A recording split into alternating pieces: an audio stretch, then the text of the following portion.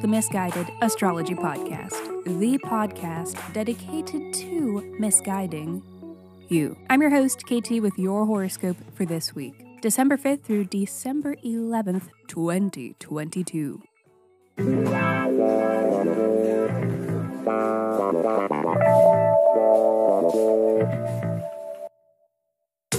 Welcome back to the podcast where I don't know you, but it might seem like I do, because I am sharing musings that are based upon the sun and the moon and the planets and shit. Every week I just do a little bit of sky spying and then report back so that you can know what the fuck is going on around here.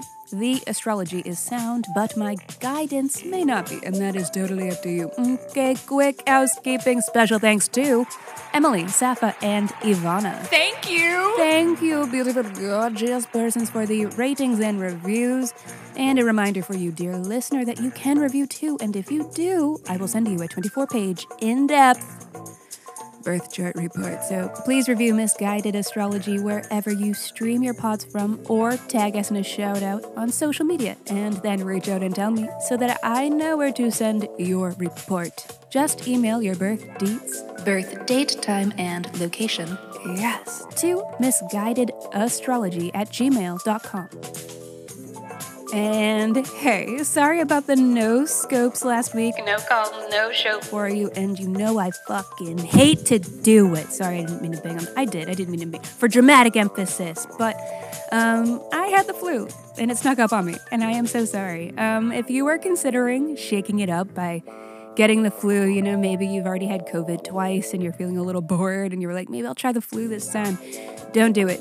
Skip it. But the reason why I have to go no scopes during a time when I get sick is because I'm a team of one person doing all of this work. And so if you want to help support this podcast, go to my website, misguidedastrology.com, and purchase a birth chart report or a solar return report or a pre-recorded birth chart analysis, because all of these ways that you can support financially can help me to build this out into something that will deliver you horoscopes every single fucking week. Okay, so think about it. And on that note, let me hurry up and shut up so that I can keep talking, because this is your weekly horoscope.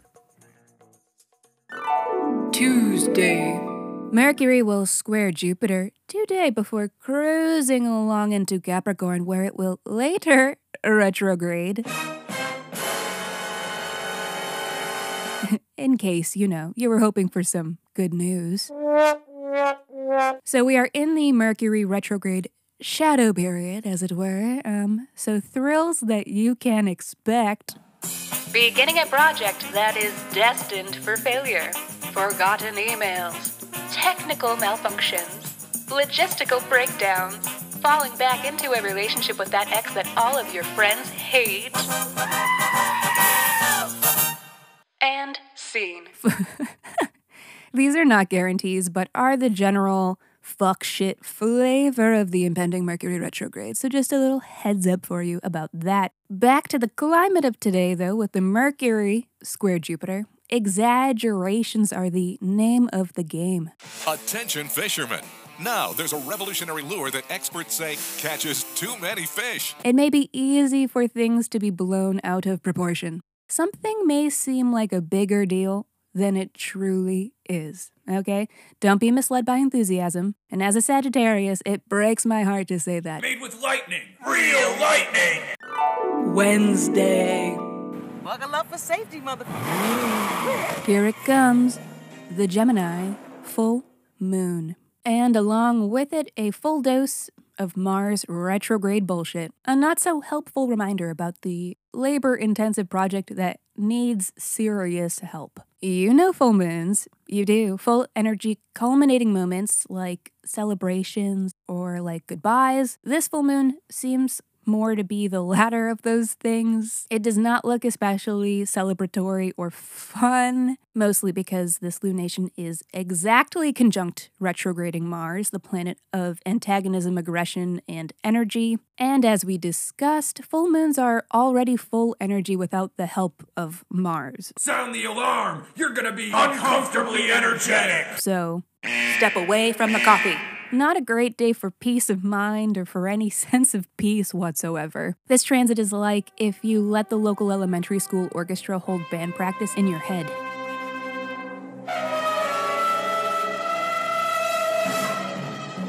Metaphorically speaking, of course. It could be easy to mentally anguish with this lunation. Gemini is a sign of communication, information, and travel, so watch out for inflammatory events involving these topics. Best way to work with this energetic surplus involves physical labor or physical exercise. So long as you don't overdo it, don't push it, because this is also an injury-prone transit, so be careful. Don't get too buck wild out there, Evel Knievel. In any case, it looks to be a day of high action. So let's have a look at your Gemini house to catch a vibe. Taurus, this is happening in your Gemini second house, which is also where Mars is retrograding for you. So you have already been enduring a happening relating to this house, one that may be asking for severe energetic output from you, something that might be kind of intense, something that might be tense. Here in your house of your money, your things, your stuff, and that which you value. And as well as the skills and talents that you might use to help support yourself or make your money. These are challenging times for this area of your life, and there's going to be a moment of energetic release or some sort of pivotal event or flare up, a boiling point happening with this full moon in this area of your life. So watch out for struggles over money and finances and for frustrations to do with your resources. Also, maybe don't light a candle in the house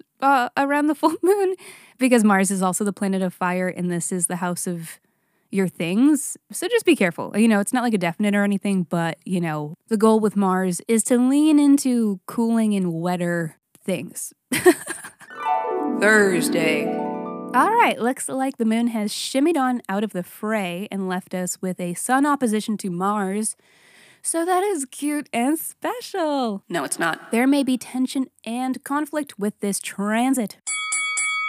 If there has been confusion about how to take action with something, if you've struggled to develop a strategy or a plan of attack for a big project, then a confrontation may instigate some clarity and resolution on the matter. Fun. Put 'em up, put 'em up. But hey, the good news is that once that is out of the way, the hard part is over, right? And sure, the harder part that involves all the intense labor is about to begin, but at least the regular old hard part is over and out of the way, right? Yeah. Friday. Happy crush on a Capricorn season. That's good news for the little Capricorn hotties. Everyone will be lusting for you now that Venus is transiting your first house. Love that for you. I know it's more attention than you know what to do with. Deal with it. Before that, however, not the benefic connection that we might hope for to close out this work week when Venus squares Jupiter. Too much of a good thing is possible under these conditions. Bring the entire box of Cheez-Its to bed with you at your own risk. All right, everybody. Thank you for listening to the Misguided Astrology Podcast. I will see you next Monday. Mwah.